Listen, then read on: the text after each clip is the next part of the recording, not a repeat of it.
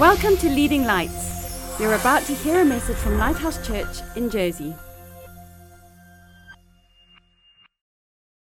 I'm going to talk for a few minutes about marriage in the Bible because I'm not sure if you're aware of this, but marriage is the main theme of the Bible. Now, when I say that to people, often people are extremely surprised by that and they want to argue with me. They want to say, no, marriage is not the main theme of the Bible. But I want to show you today that marriage is the main theme of the Bible, the main thing. You say, Greg, why do you think marriage is the main thing of the Bible? There's so many other things in the Bible. Why would you say marriage is? The first reason is that the Bible starts with a marriage and it ends with a marriage. And in the middle, it's all the work that God did to cause the first marriage that was messed up to be fixed so that we could have a happy marriage at the end of the Bible. The whole Bible is about a marriage plan that God had at the beginning, and then He fixed it because it was broken, and it happens again at the end. So in Genesis chapter 1, it says God created them male and female in His image. Men are not in God's image. Men and women together are in God's image. And it says, Jesus quoted that verse and He said, for this reason a man will leave his father and mother and be united to his wife, and they will become one flesh. And what God has joined together, let man not separate. So it starts with a wedding, Adam and Eve. God brings a couple together, and He does it to show His image. He says, I want to show my image to the world and to people, and it's a male and a female, and I'm bringing them together to show people what I am like, and to show people my heart for the world and for humanity. And then at the end of the Bible, in Revelation, we're going to see a few verses which I'm going to read a little bit later which talk about this. But you may be here and you may say, I'm not married, or I was married and I'm not planning to get married again, or for various reasons people say I'm not going to get married. I want to say to you, you are not half a person and you are not a second-class citizen, because Jesus Christ, our Savior, was never married, and He was the ideal human. He was the perfect human. So marriage is a picture of God, but singleness is not a bad thing, because God can use you as a single person in a spiritual way to show your relationship with Him as a marriage, a husband and wife, but also to bring others to Him. And so God can do it in a spiritual way, even more than in a physical way. But let's look at the physical side of things first of all. It starts off in Matthew chapter 19. Jesus is quoting, and He says, have you not read that He who made them at the beginning made them male and female, and said, for this reason a man will leave his father and mother and be joined to his wife, and the two shall become one flesh. So they are no longer two but one. And God has joined them, let man not separate them. For this reason, because God was making people in His image, He said, let's have marriage. But people messed it up. The relationship between Adam and Eve wasn't messed up, but the relationship between humans and God was broken. And so all through the Old Testament, a recurring theme, again and again and again, God says, I want to be a husband to you. Let me read you a couple of these verses. Isaiah 62, verse 5. It says, as the bridegroom rejoices over the bride, so shall your God rejoice over you. Isaiah 54, verse 5. Your Maker is your husband. The Lord of hosts is His name. Your Redeemer is the Holy One of Israel. He is called the God of the whole earth. Jeremiah 3, verse 14. Return, O backsliding children, says the Lord, for I am married to you. And then Hosea, there's a whole book in the Bible called Hosea, where God chooses a prophet called Hosea, and He tells him to marry an unfaithful woman, because God is wanting to show a picture of how He is married to Israel, even though they are unfaithful to Him. And in chapter 2, it says, "And it shall be in that day, says the Lord, that you will call me my husband, and no longer call me my master. I will betroth you to me forever. Yes, I will betroth you to me in righteousness and justice, in loving kindness and mercy. I will betroth you to me in faithfulness. You shall know the Lord. Then I will sow her for myself in the earth, and I will have mercy on her who did not obtain mercy. Then I will say to those who were not my people, you are my people, and they shall say, you are my God." God was all along wanting this loving relationship between him and his people, and marriage is supposed to be the picture of that. That's why Christians make such a big deal of marriage, because it's not a human invention, it is a picture of God and his people. And if we mess around with that picture, we are misrepresenting God to the world. And that's why we are passionate about marriage, and we protect marriage, and we talk about marriage, because marriage is the most vivid illustration of God's relationship with us. Song of Songs is a beautiful book in the Old Testament talking about husband and wife, but again and again the picture of Jesus and the church comes through Song of Songs. And then Jesus comes along, and he says a couple of interesting things. In Matthew 9, verse 15, Jesus said to them, "Can the friends of the bridegroom mourn as long as the bridegroom is with them? The days will come when the bridegroom will be taken away from them, then they will fast." Jesus called himself the bridegroom. So God in the Old Testament calls himself the bridegroom. Jesus comes and he calls himself the bridegroom. And then he told a couple of parables. In Matthew 22, he said, "The kingdom of heaven is like a certain king who arranged a marriage for his son. And he invited people and they didn't come. So he sent out his servants to get everyone and anyone from the streets, from the highways and the byways, and said, 'Come into the marriage supper. Come and have a party with me. My son is getting married.'" And that is a picture of the kingdom of God. Jesus is the bridegroom. In Matthew 25, he said, "The kingdom of heaven is like 10 virgins who took their lamps and went out to meet the bridegroom. 5 of them had oil in their lamps, 5 of them didn't, and when the bridegroom arrived, some of them were ready for him and some of them weren't." And Jesus was talking about himself. He said, "I'm the bridegroom," even though he was never physically married. He says, "I'm a picture." It's so important that you see this relationship between God and man is like a marriage. Just as an aside, can I tell you what the Jewish marriage custom was like? It's very similar to African customs and some Pacific Island customs. In Jewish custom, the father would say to the son, "Here is the bride price for the woman that you're going to go marry." And the son would take the money and he would go, and they would become betrothed by him paying the price for his bride. And betrothed meant that they were committed to each other. It's more than our modern notion of being engaged. They were actually committed, even though they had never consummated the marriage, and even though they'd never had the proper marriage ceremony. They were betrothed because he'd paid the price for her. And then he went back to his father and he built a house for his wife. And that usually took about 12 months. But the bride, even though she's betrothed to him, she doesn't know the exact time when he's coming back to get her. And so it's this big kind of exciting secret. When is he coming? When is the bridegroom going to come and get me? And she's got to be ready all the time. At any moment he could come.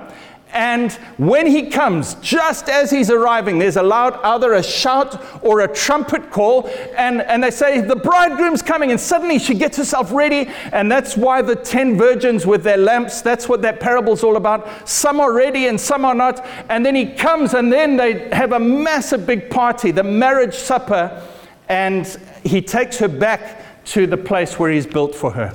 That is what Jesus was talking about again and again and again in his parables, and even in his main teaching in John 14 verse 2. He says, "In my Father's house are many mansions. If it wasn't so, I would tell you, I'm going there now to prepare a place for you, and I will come back and get you." It was husband talk. I'm your husband. I've come to pay the price for you, my precious bride. The price is my own body broken on the cross, my blood poured out. That was the price that he paid. Then he's gone back to prepare a place for us, and he could return at any moment. You see, in our modern idea of marriage, we miss that. We don't understand how precious the marriage idea was to God. And then it's clarified in Ephesians chapter 5. It says, husbands, love your wives just as Christ loves the church. Wives, submit to your husbands just as the church submits to Christ.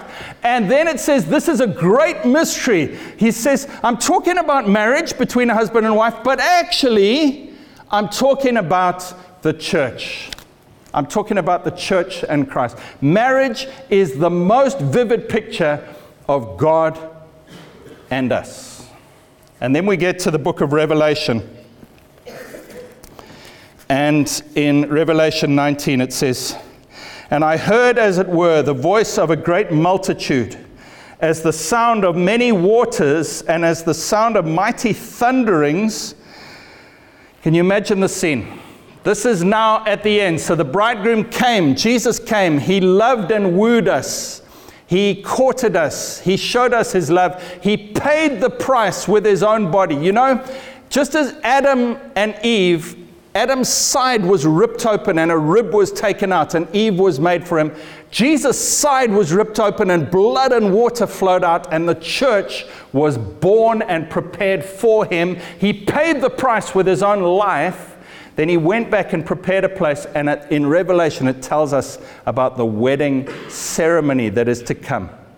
Any moment. It could happen today, could be in 100 years, I don't know, but it could happen today.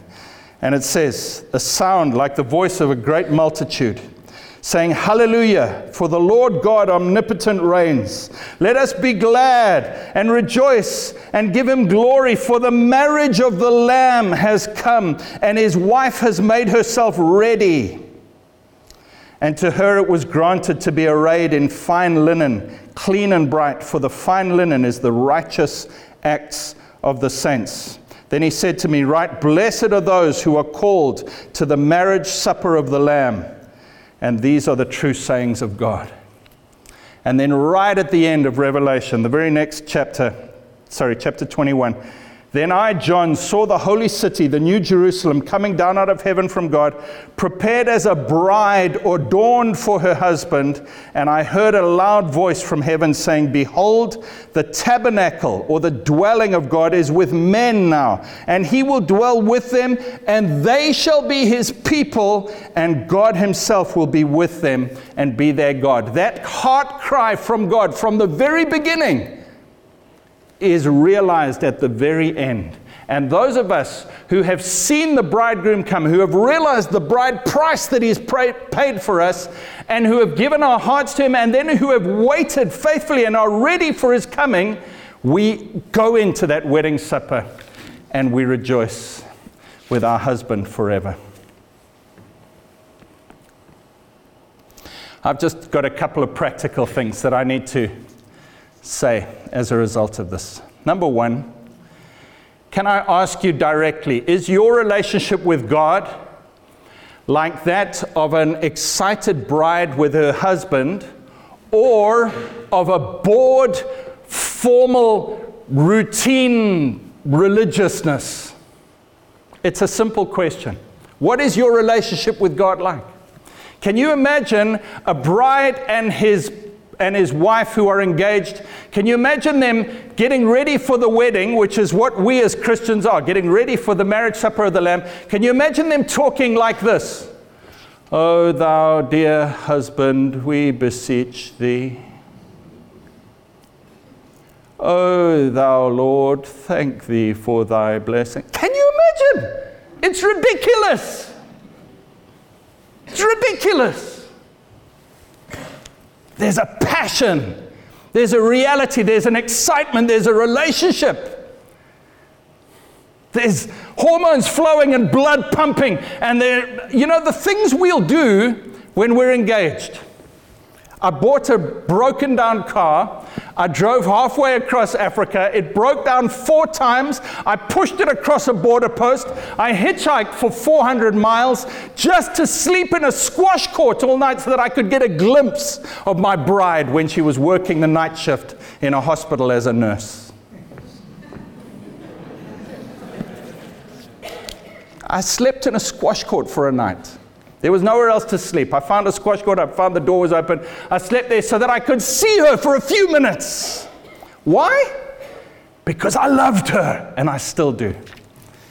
Friends, if your relationship with God is not alive, you've missed the point. There were 5 virgins out of the 10 virgins who had lamps and thought they were ready for the bridegroom, but there was no oil in them. You know, when there's no oil in a lamp, when you light it, it still burns, but it burns with black smoke and it smells horrible. But when there's oil in the lamp, when you light it, there's a clear, pure light, and it's a beautiful thing. You can tell if you are one of the 5 virgins without oil because it's just black smoke. It's just your self-effort. There's no joy and purity and life in there. When you worship the Lord, is it routine? Are you just saying the words because someone else tells you to? Or is there a passion coming out of your heart for Christ? And if you don't know Christ today in that way, we would love to pray with you at the end of the service today to introduce you to this bridegroom. And you say, how do I know if I'm married to him? How do I know if I'm part of this bride who's going to go and be with Christ and have the marriage supper of the Lamb? How do I know? I've been at church, I've been christened, baptized, I've done all the things, my name's been on lists. How do I know if I'm part of the bride of Christ? The way you know is the same way that Andrew and Kerry know that they got married today. They remember the day when they said vows and they meant it. And even if their feelings get murky in years to come, in 50 years' time, when they're saying, oh, my brain's going a bit, did I get married? They'll remember, I remember that day. I remember the day. Friends, you can remember the day today. We would love to pray with you, and you will simply say, God, I promise to love you, honor you, cherish and obey you, for better, for worse, sickness and health, for richer, for poorer, forsaking all others until death brings us together. That's how you know. And then lastly, I just want to tell you that it is a covenant, not a contract that they have made today. A contract is a human agreement where one party agrees, I will do these things, and the other party agrees, I will do these things. I have duties and I have rights or privileges based on a contract, and if you break the contract's broken, and the law of the land comes in and says, yes, you've kept the contract or you've broken it. That is an earthly contract. Marriage is not a contract, it is a covenant. And the difference between a contract and a covenant is that contract is purely human. 2 humans or 2 companies with an earthly government enforcing it. Whereas a covenant is supernatural. If Ecclesiastes 4 verse 9 says, a cord of 2 strands, 2 people are better than one because they can keep each other warm, they can help each other. But then it says a cord of 3 strands cannot be broken, because when God gets involved, it's no longer just 2 people trying to make it work. The 3rd strand is God himself, and that is a covenant where he knits and unites them together as one in spirit, not just in body, not just in mind, but in spirit. He joins them together. And that's what's happened today. It's not just a human agreement. God got involved, and there was a 3rd strand in this rope that was formed today, and it was God. In 1 Samuel 18, it says that Jonathan and David made a covenant with each other. They were brothers in the Lord, and they loved each other so much. They said, here's my shield, here's my spear. They said, if you need protection, I will protect you. Whatever wealth I have is yours, whatever wealth you have is mine. They made a covenant, and it says their souls were knitted together and they were covenanted to each other. And so when Jonathan died later, David found his last remaining relative, a little paralyzed boy called Mephibosheth, and he took him in and he became his own son. That's what a covenant is. It's when God knits two people together. In Joshua chapter 9, the Israelites made a covenant with a nation, a deceiving nation called the Gibeonites, who knew they were going to get destroyed by the Israelites. So they came and they pretended to be from a faraway land, and they said, make a covenant with us. And Joshua made a covenant with the Gibeonites. And the very next chapter, the Gibeonites get attacked, and God makes the sun stand still for a whole day so that they can protect the Gibeonites, because a covenant involves a supernatural God, not just two human parties. That's the power of a covenant. And that's what they've done today.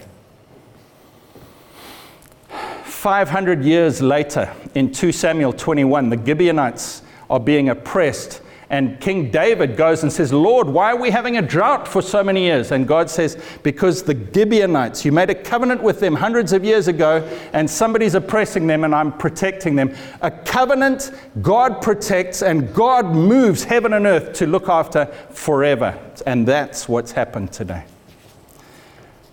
And if you are here and you're in a marriage that is struggling, I want to say to you, call on the third strand of the cord and say, God, move heaven and earth. God, protect this covenant. God, get involved. Bless our marriage. Because He will. And then my last verse is 1 Corinthians 6, verse 17.